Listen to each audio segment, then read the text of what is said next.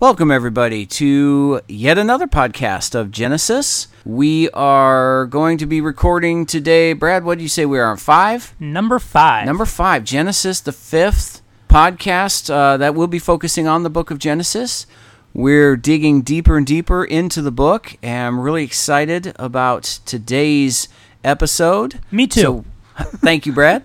So, once again, this is Scott. And this is Brad. And this is not about us.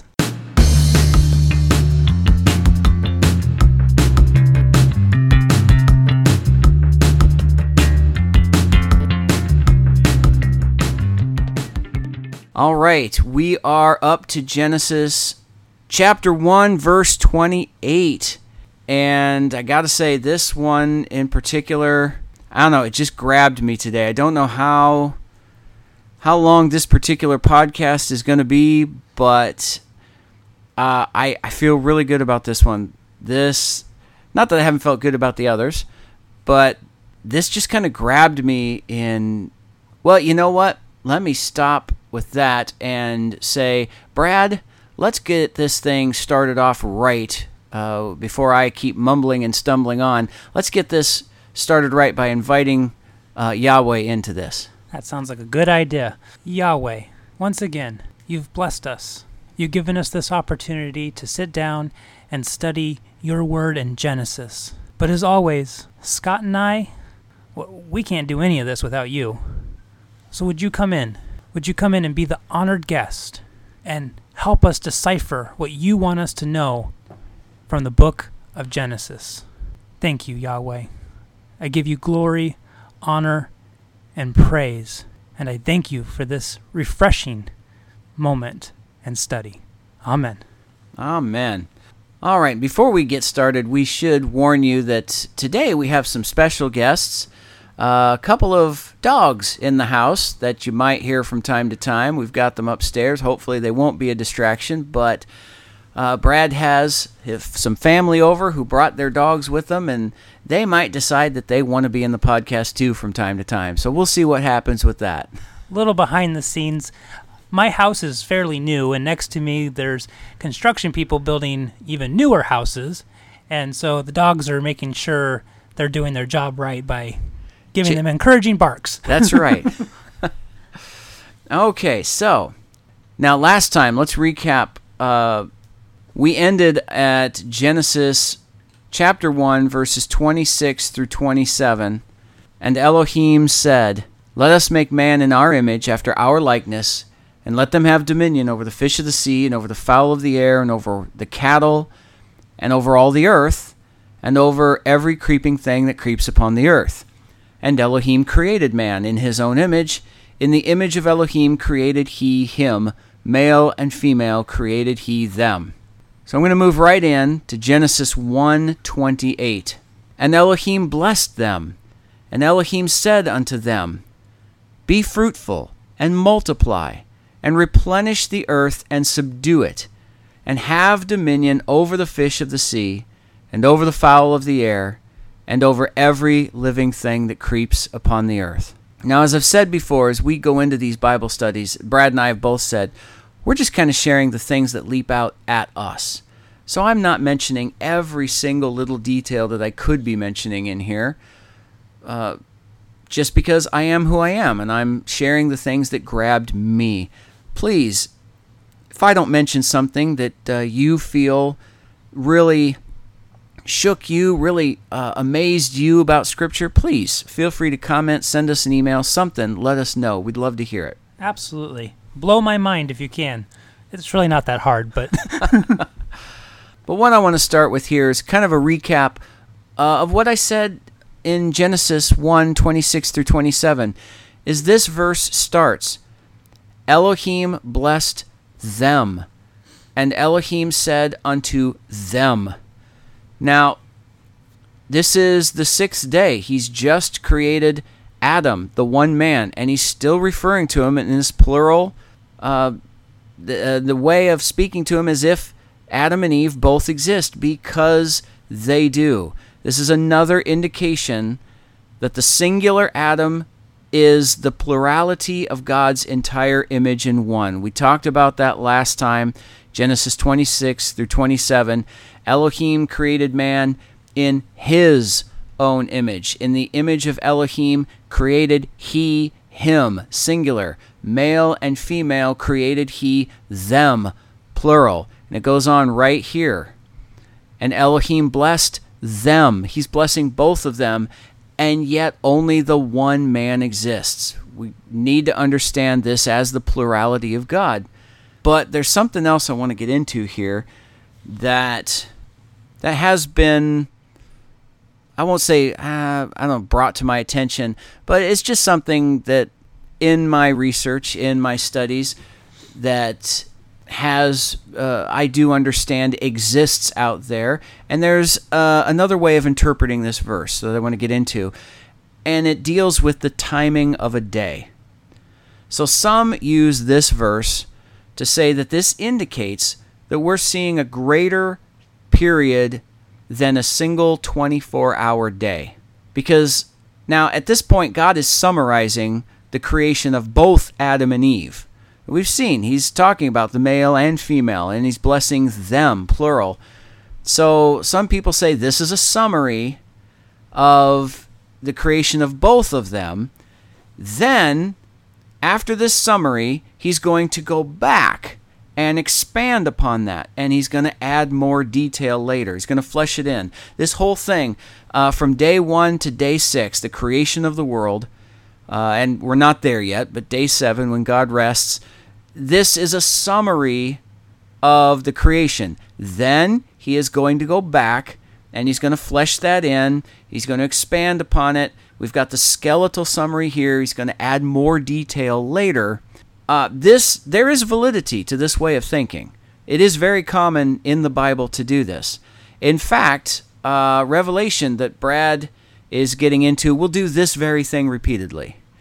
It explains the timeline, then it goes back and expounds upon moments in that timeline, fleshing it out to give greater understanding.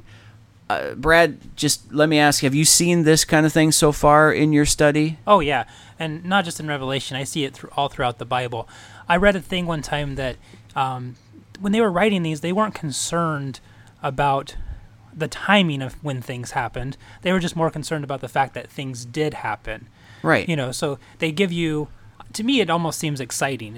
It starts out with, okay, this is what happened. Guys, listen, this is what happened. But then you fill in the details later. You're just so excited you want to get all the information out there. But then you take the moment to go, and this is how it happened. Right. To me, it just seems like it's an excitement thing. So that's why I say, and Brad verifies, this is a common biblical thing that happens all the time. They give the outline, then they go back and fill in pieces. And so some will say that the day that's being referred to here means 1,000-year period, because we see Adam, the man, is created, and we're going to see, we haven't got into it here, but in Genesis, he walks with God. He's going to name all the animals. He's going to do a variety of things. Then Eve is created. Well, there's an obvious gap in time before Eve is created that seems to be greater than what a single 24-hour period could handle from when man is first created. So, therefore, what they'll say is the 6th day is referring to a 1,000-year period of creation. And where they get 1,000 years is elsewhere in the Bible, where it says, remember, a day to the Lord is as 1,000 years, and 1,000 years is as a day. So therefore, what they're saying is the 6 days of creation are 6 1,000-year periods where God set all this up. There is some validity to this line of thinking, and there could be truth to it. As I've said before, I don't know. And in fact, in another few minutes here, I'm going to reveal another way of thinking about this that could also be true. I point these out as they come up because I said I don't know. And I want to be fair. And I want to point out what the verses are talking about and what people say about them. And I want to point out when I think it might be mistaken because of what the verses are actually saying. or it might be true. So right now, there could be validity to this. Also, I like to try to keep an open mind and remember that everything can be true. God is so far beyond our comprehension. It could be a day, and it could be 1,000-year period to God. Right. So I think sometimes people get caught up in what if that's important or not. Ultimately, I go back to, but not right now. It's only important that the events happened, not necessarily how long it took them. Yeah, and I've mentioned this before. I agree with Brad that, and if you feel differently, I don't want to argue with you. I don't want to dispute you. You go for it. You search. If you feel God has laid that on your heart, then you search that truth. Right now, what I feel God is laying on my heart is that's not important. That could be just for me. That could be God saying, I'm leading you down a different path.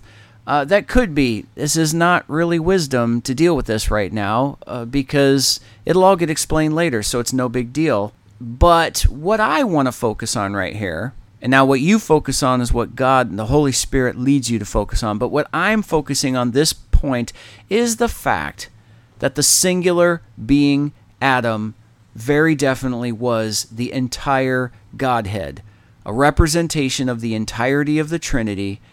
Eve was created, or the female side of mankind. She wasn't named Eve yet. She was named Adam. The entirety of Adam was named Adam.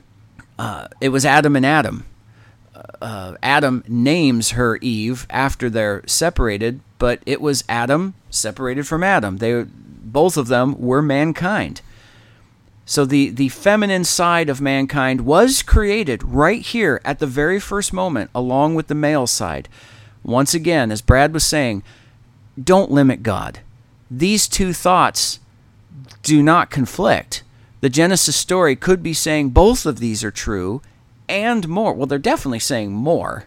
Always remember, there's more than what we can uncover. There's such a vast amount more. God is so infinite and perfect. Never forget that.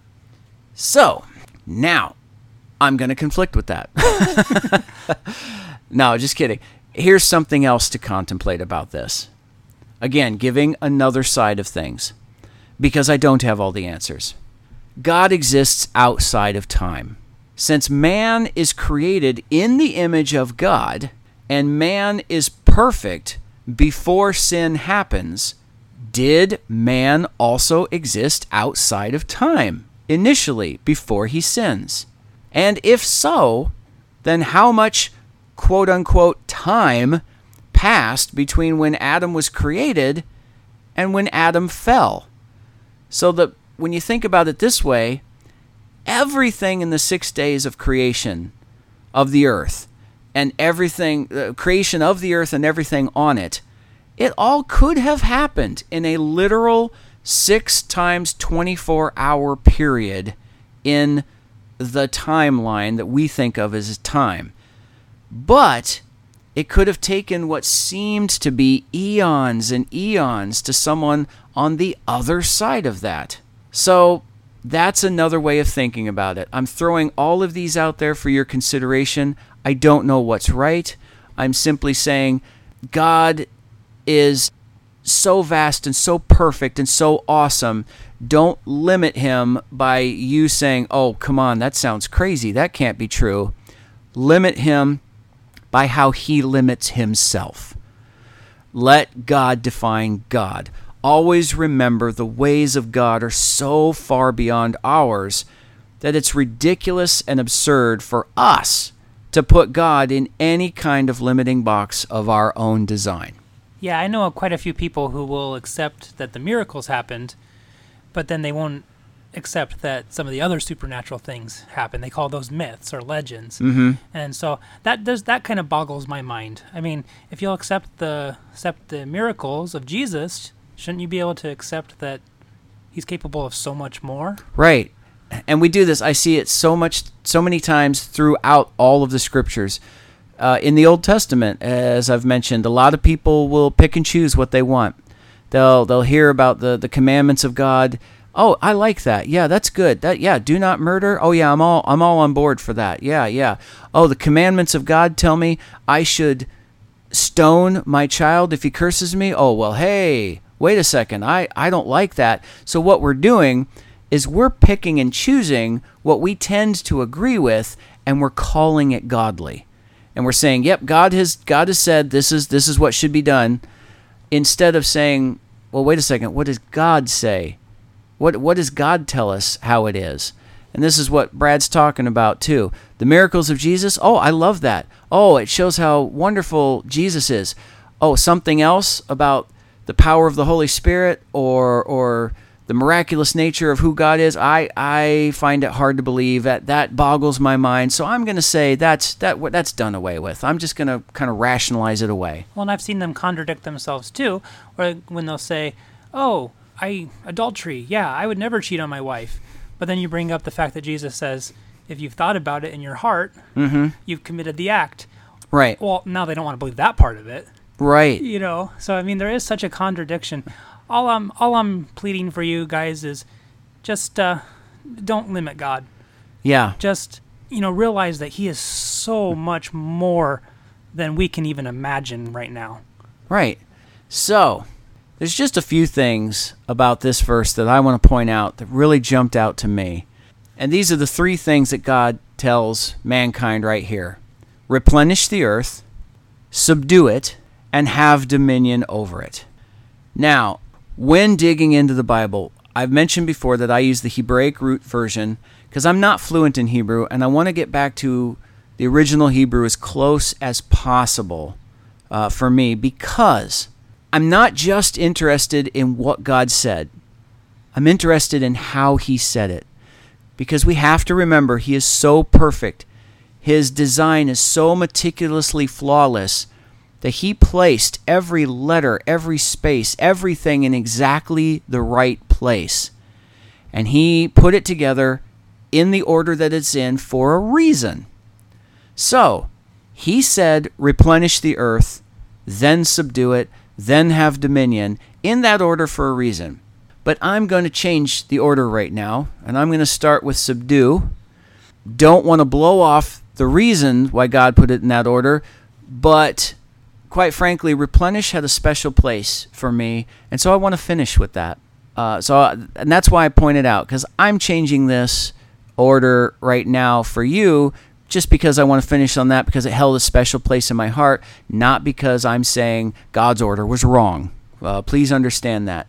We should always look for the reason. Why did he say that first? What's the order to this? And I'll get into a little bit about that at the end of this too.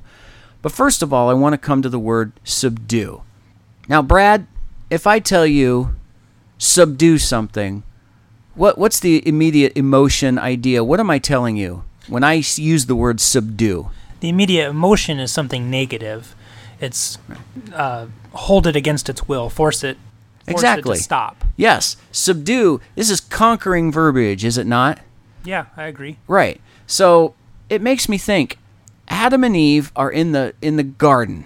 Now again, we have just Adam, the singular being, but we have the plurality of God, the entirety of the Godhead in Adam. So I'm referring to him as Adam and Eve right now.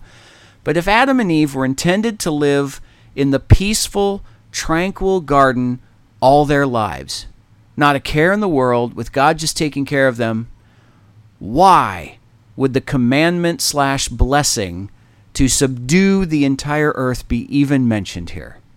Does that make any sense, Brad?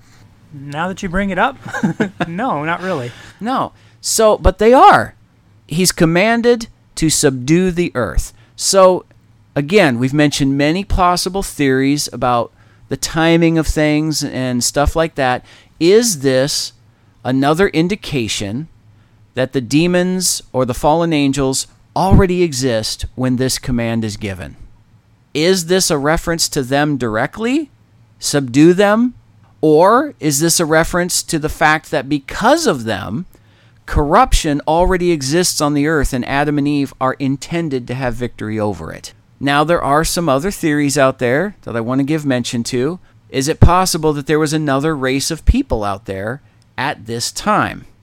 And I'm going to get a little bit more into that idea when I come back to replenish. But there is a theory that God started with another race of people and he gave up on them for whatever reason. And he either wiped them out or he just sent them off to their own design and started over with Adam and Eve. They weren't dead. They were out there on the planet still. But he started over with Adam and Eve. This theory exists. I don't personally agree with that theory. I'll get into a little more why. But I do, again, I don't know everything. I'm not God, so I want to be fair and throw it out there for your consideration too. You have any thoughts on these kind of things, Brad? What's coming to my mind is, we were never told that we would have ownership of the earth. We were just told that we would have rulership over it. So subdue it, rule over it. Makes me think that maybe there could have been something here that we were supposed to subdue and rule over. Right. No, definitely the subdue, to conquer, to this militaristic verbiage tells me there's something.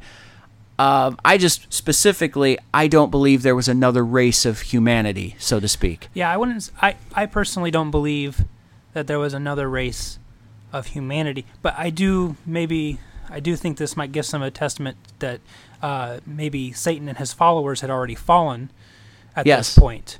We basically, basically when you just get right down to the bare roots of it, we took Satan's job. Yes. So he was cast down. He was this beautiful creature that was supposed to praise and worship God, and he was cast down, and we took that from him. That's part of the reason why he's so angry at us. Yeah. So at this point, maybe he's been cast down, and now God's working on us, and we're supposed to subdue Satan and his efforts. You know what? This is really awesome right here, because this is one of the reasons I like having Brad jump in. This is something I didn't think of before, and I'm glad he mentioned this because I want to get into it. Satan is ticked at us. Now, why is he ticked at us? Simply because he's Satan and he's anger and he has no love. Yeah, there's that to it. But Satan wants God. Satan wants God's throne. Satan wants to destroy God. And right here we're seeing man, humanity, Adam, is God. Understand that. When he breathed the breath of life into Adam, he put a piece of himself into Adam. That's what separates Adam from the animals. He literally, just like you, when you conceive a child, you take a seed, you take an egg, you take a literal piece of yourself. You combine it to make a child. The child is you. It's genetically, it's fundamentally you. We are genetically, fundamentally God. God took a piece of himself, put it into us, and then the whole design behind creation is he wants reunification with that. He wants us to come back to him. Satan hates us. One of the reasons is because we are God. We are a piece of God. He wants to destroy God, and by destroying us, I believe he feels he weakens God. Wow, Scott, yeah. This is the beauty of the conversation part of it. Is now I've got goosebumps over here thinking about that. So thank you for sharing that. And thank you, because that's what all this is about. I had no idea I was going to go there until you mentioned that, so I appreciate it. But let's get into subdue. Is Strong's Concordance number 3533, and you're going to love this. I get a big kick out of this. Subdue, right? Conquering verbiage. The Hebrew word, kabash. Kabash. Literally. It's kabash. And I love it. It's got a comic book feel to it. I just imagine, comic book character, the Hulk or someone, a picture, and you hear smash, crash, kabash. Kabash. Pow, blam, kabash. It's awesome. I love that. Thank you, God. I get a kick out of that. But it means to tread down. It can also mean to conquer, to subjugate, to bring into bondage, to force, which these are some of the words you just mentioned when I asked you what it meant to subdue. So you can see it's got a very militaristic connotation here, right? Yeah, absolutely. Now, something else jumped out at me in this, and that was the fact that part of the definition was that negatively this can mean to disregard. And I found that fascinating. And one of the reasons is because I think the world is getting to a place, at least here in America. I don't know what it's like in the countries that are listening to us around the world. And thank you for listening. We can see that you are. I appreciate that.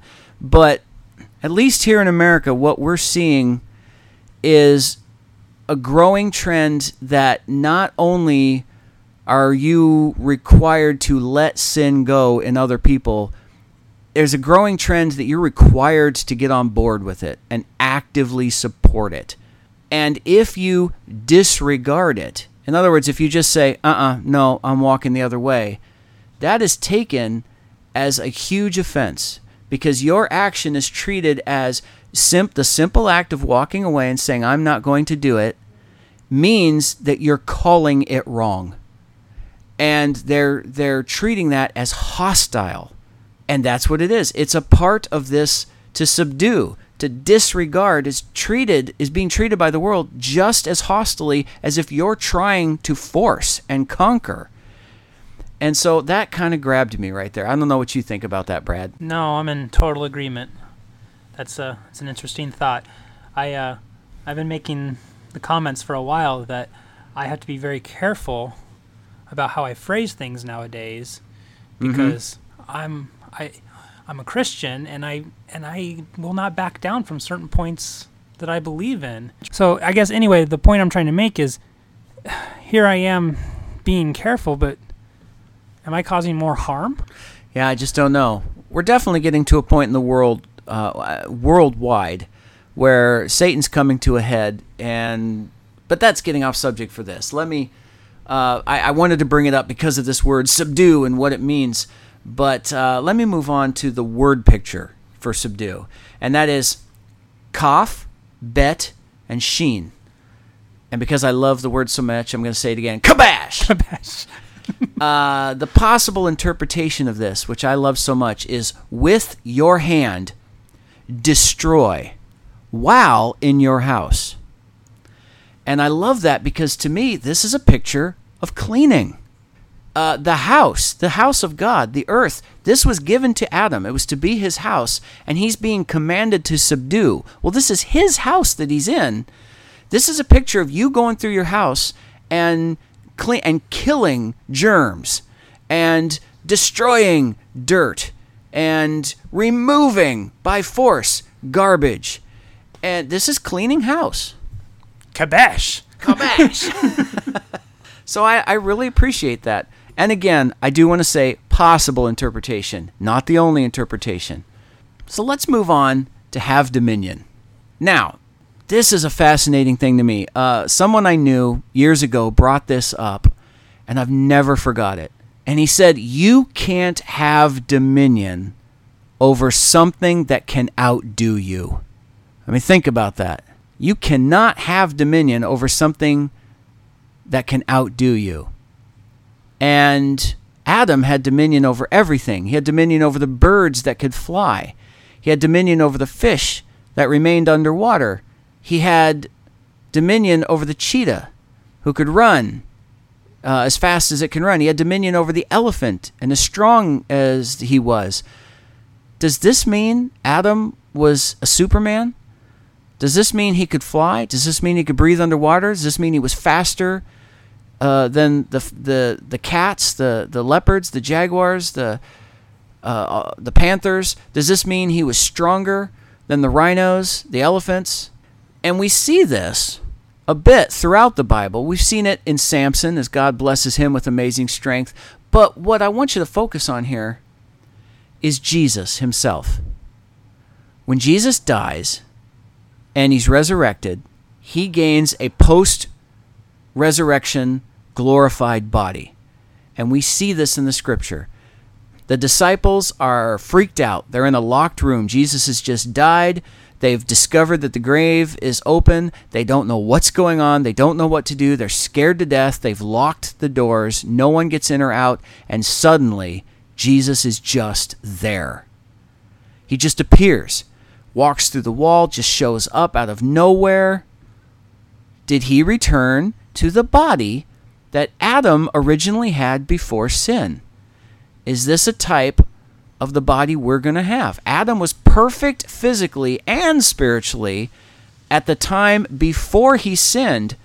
What could he do in that body that we couldn't do later?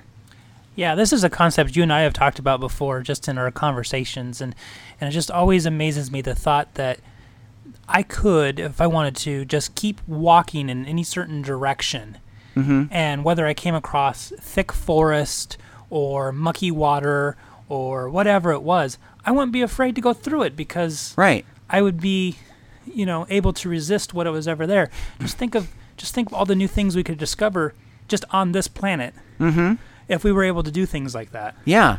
Think of the different types of insects or ants that people are afraid to go near because they just kill anything. That with the sting, they could instantly kill you.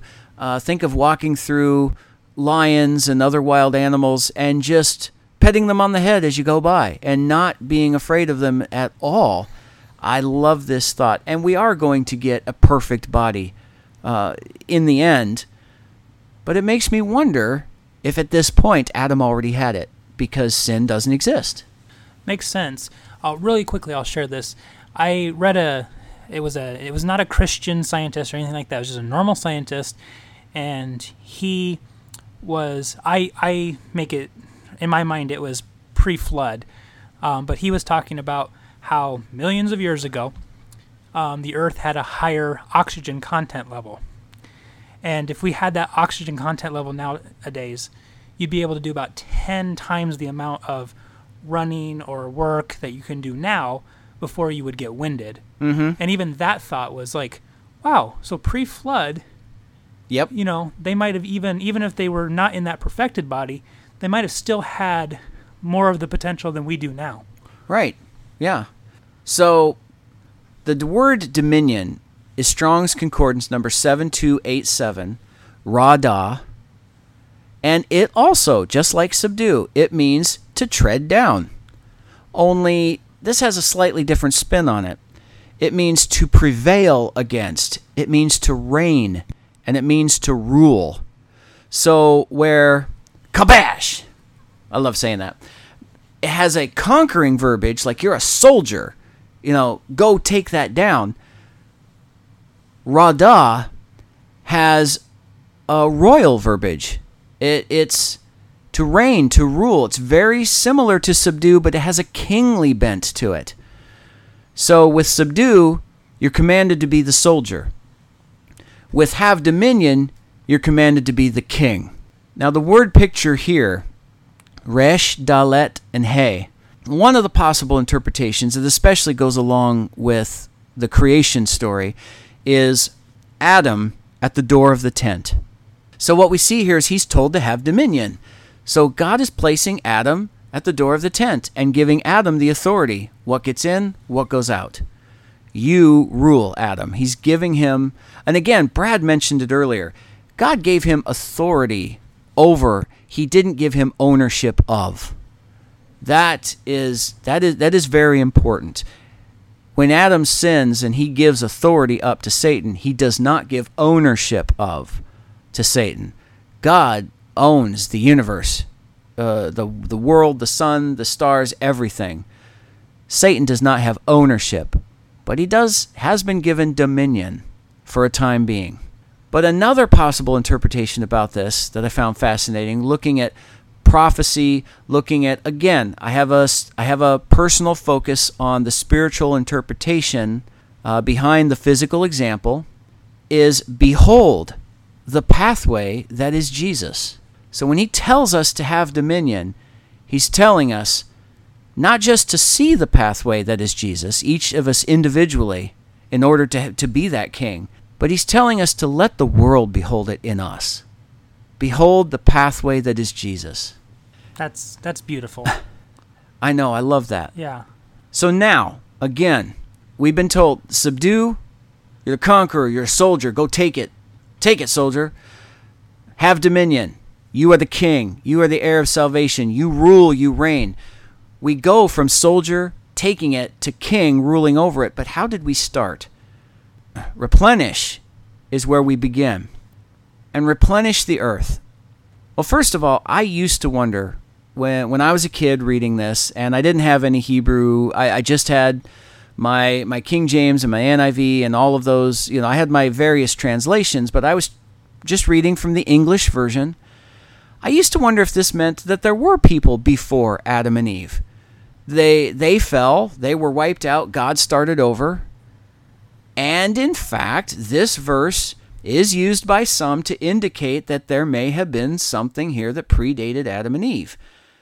After all, the Bible says to replenish, and us here in America and in the UK and anyone who natively speaks English, we tend to think of anything in the English language that starts with re as meaning it's going to happen again, or that this is meant to happen again.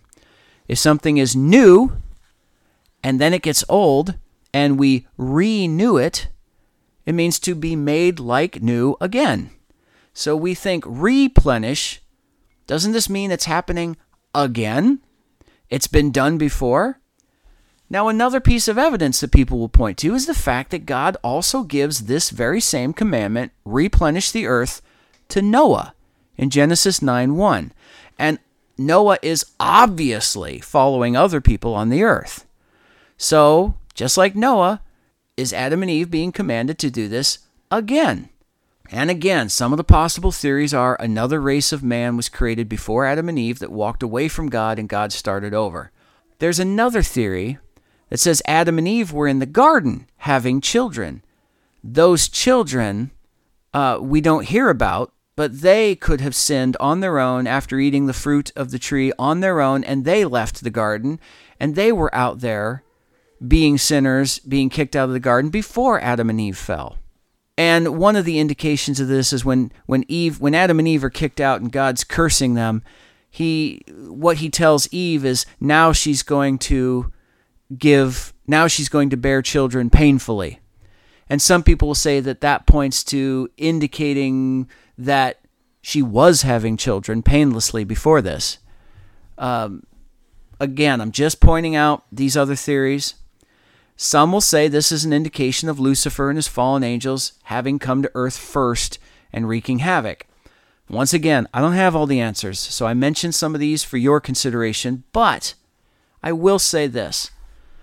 Subsequent studies of my own and other things I've read seem to show that this word replenish in and of itself comes from a Hebrew context which does not mean they're redoing it. It means they're starting from scratch at the very beginning. They're not starting over from something that previously existed.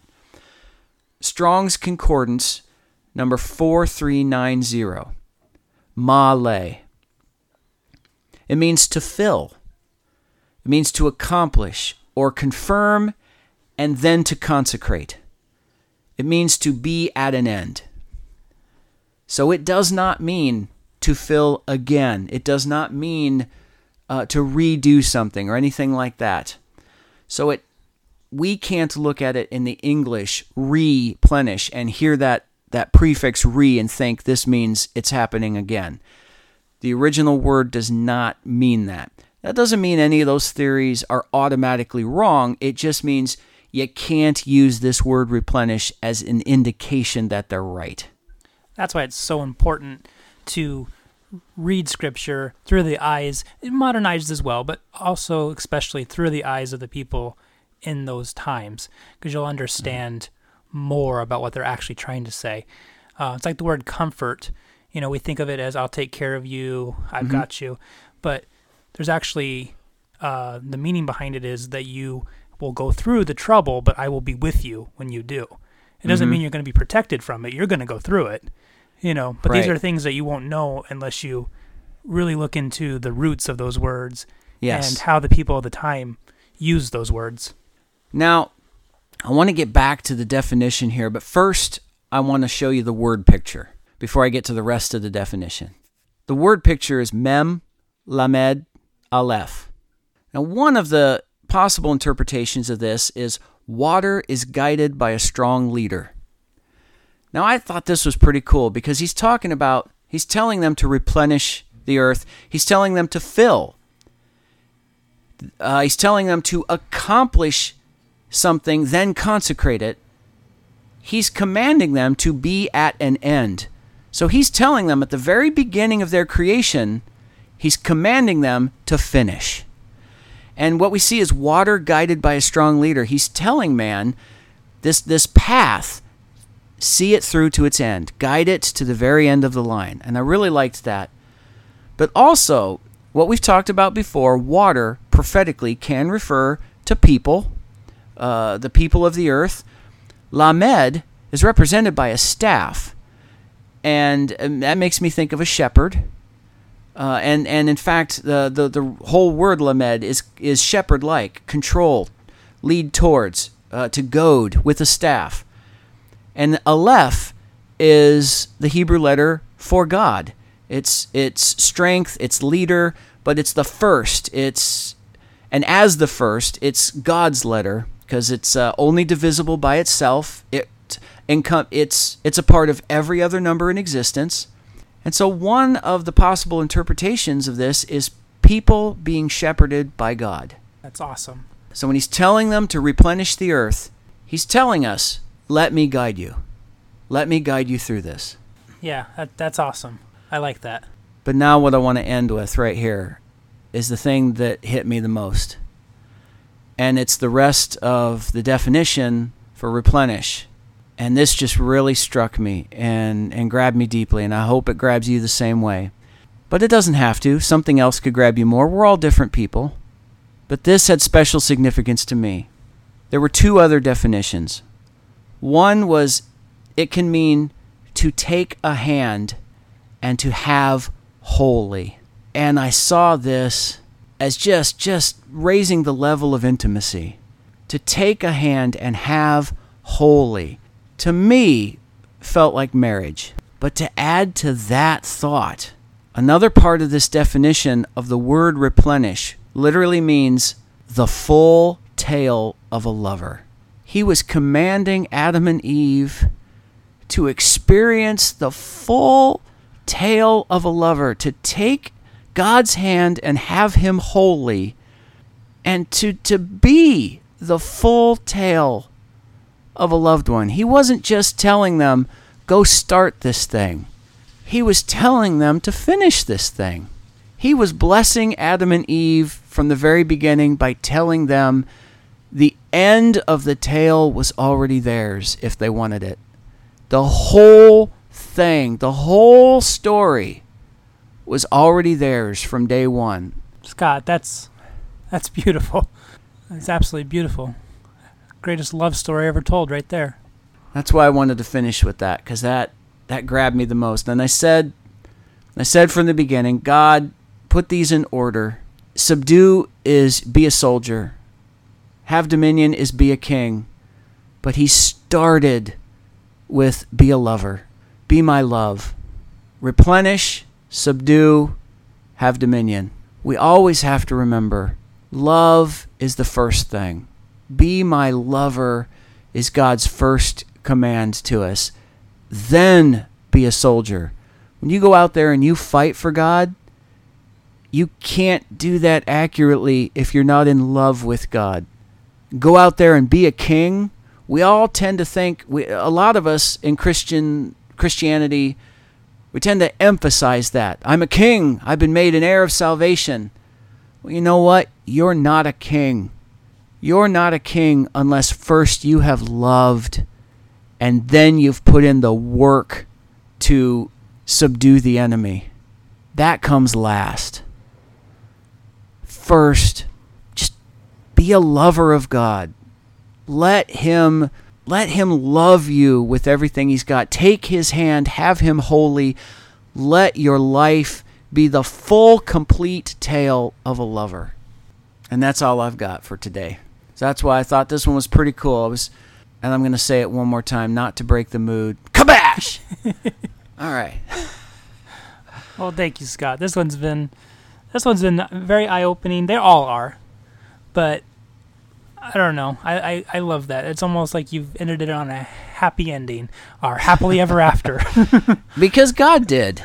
It is. Especially as Brad gets into Revelation, like we've mentioned before, Revelation has a lot of, and then the dragon will, and there will be destruction, and evil, and death, and we got to remember, the end of the story, it's the full tale of a lover loving you, rescuing you, repairing you, taking care of you, healing you. This whole story is God loving you, and we've got to remember that. So as always, this is Scott. This is Brad, and this has been Not About Us.